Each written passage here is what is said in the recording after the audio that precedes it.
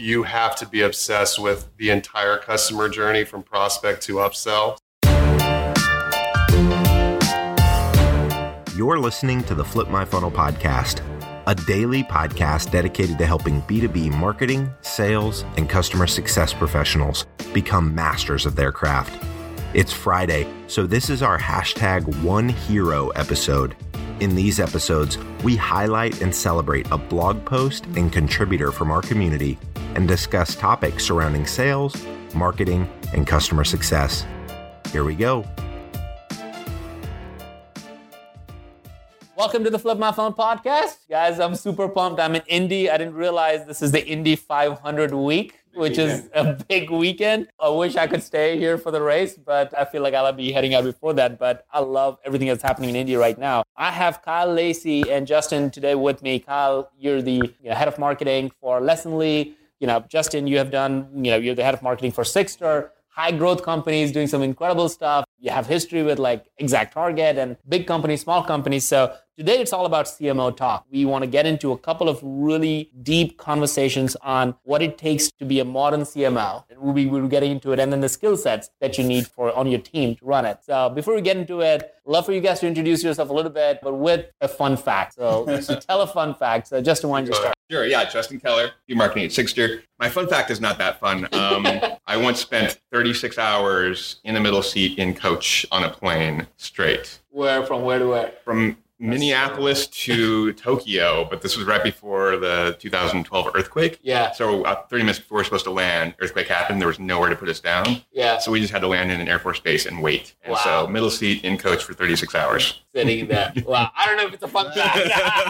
All right. You can top this. That is horrid. No, mine's actually boring, which is not fun. But Kyle Lacey, head of marketing for Lessonly. My fun fact is I'm obsessed with the Civil War. Like kind of weird obsession with Civil War where I want to visit every battlefield by the time I die. Wow. So it's a little boring. Yeah. How many are there? Like, do you know? There's a lot. Yeah. There's a lot, which I'm not sure if I ever will get to all of them. That's cool though. I didn't know that. Definitely one of my obsessions. Yeah. For sure. And Justin, like your fun fact, I'll add to that one is like you're like a musician. Like I can't wait to go and listen to your music on Spotify and stuff. So give it a shot. Like, what is it called? It's called Bear Like Mouse. It's kind of a chilled out, weird electronic thing, but that's kind of what I do. Growing up, we moved around a lot, so I didn't have kids to start a garage band with. Yeah. So I just kind of learned to play them all by myself. That's so amazing. It's kind of like my that evening is such weekend a better. Yeah. That's why I'm like an airplane seat for 36.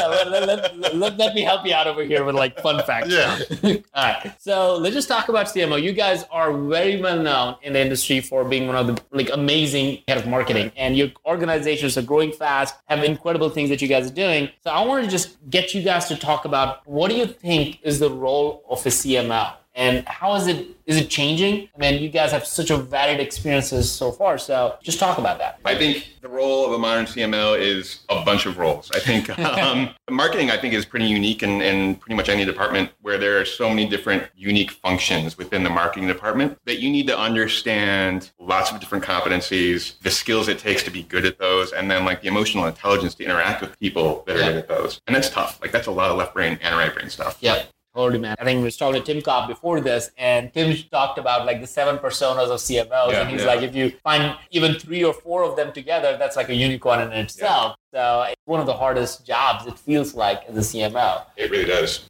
I think what I've experienced is moving from something that is solely demand gen oriented to brand oriented, where you have to be obsessed with the entire customer journey from prospect to upsell, especially in the software world, instead of just top of the funnel. Or the funnel that's flipped, or singer. But that's really like that. Lessonly, we try to cover all parts of it. We're bringing in business, but we also need to support the brand on the customer side because retention metrics are almost more important to a software company at scale. So for me, the modern CMO is focused on all parts. Yeah, it has to be. So talk about that. That's really fascinating. This whole idea of brand driving demand. Yeah. Which is something that I think we all recognize. Like the bigger adoption there is or recognition for your brand is, or you can charge. Like you can actually charge premium. Sure. I think I was reading an article a couple of days ago about, it was right before Mother's Day, and I was trying to get something for my wife. And this article was so timely. It was like, hey, if you go and buy a ring at Tiffany's, and let's say you buy a ring for $6,000. Take that ring and go and try to sell to anybody else on the street that is also another jewelry store. You'd be hard pressed to even get $1,000 for it. So the point is you just paid $5,000 for Tiffany's brand and the ring really cost $1,000. Yeah.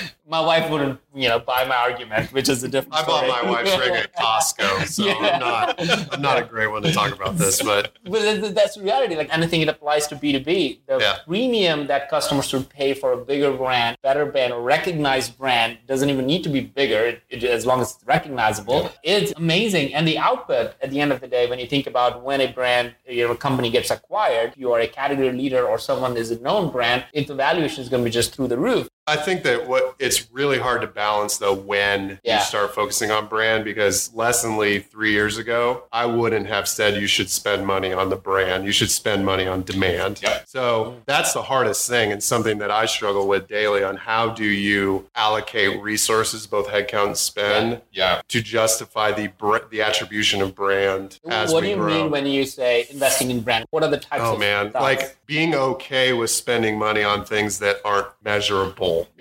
Like it's the quote. We've talked about this before. What can't be measured is probably right.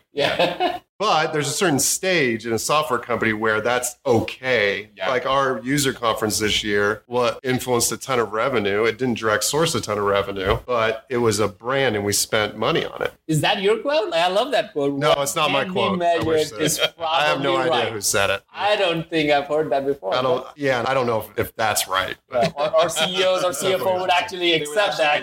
No, CEOs would not love to hear that. So this is a marketing internal joke. Yeah, it can't be measured. Max, it can't be measured. It's fun. That's great.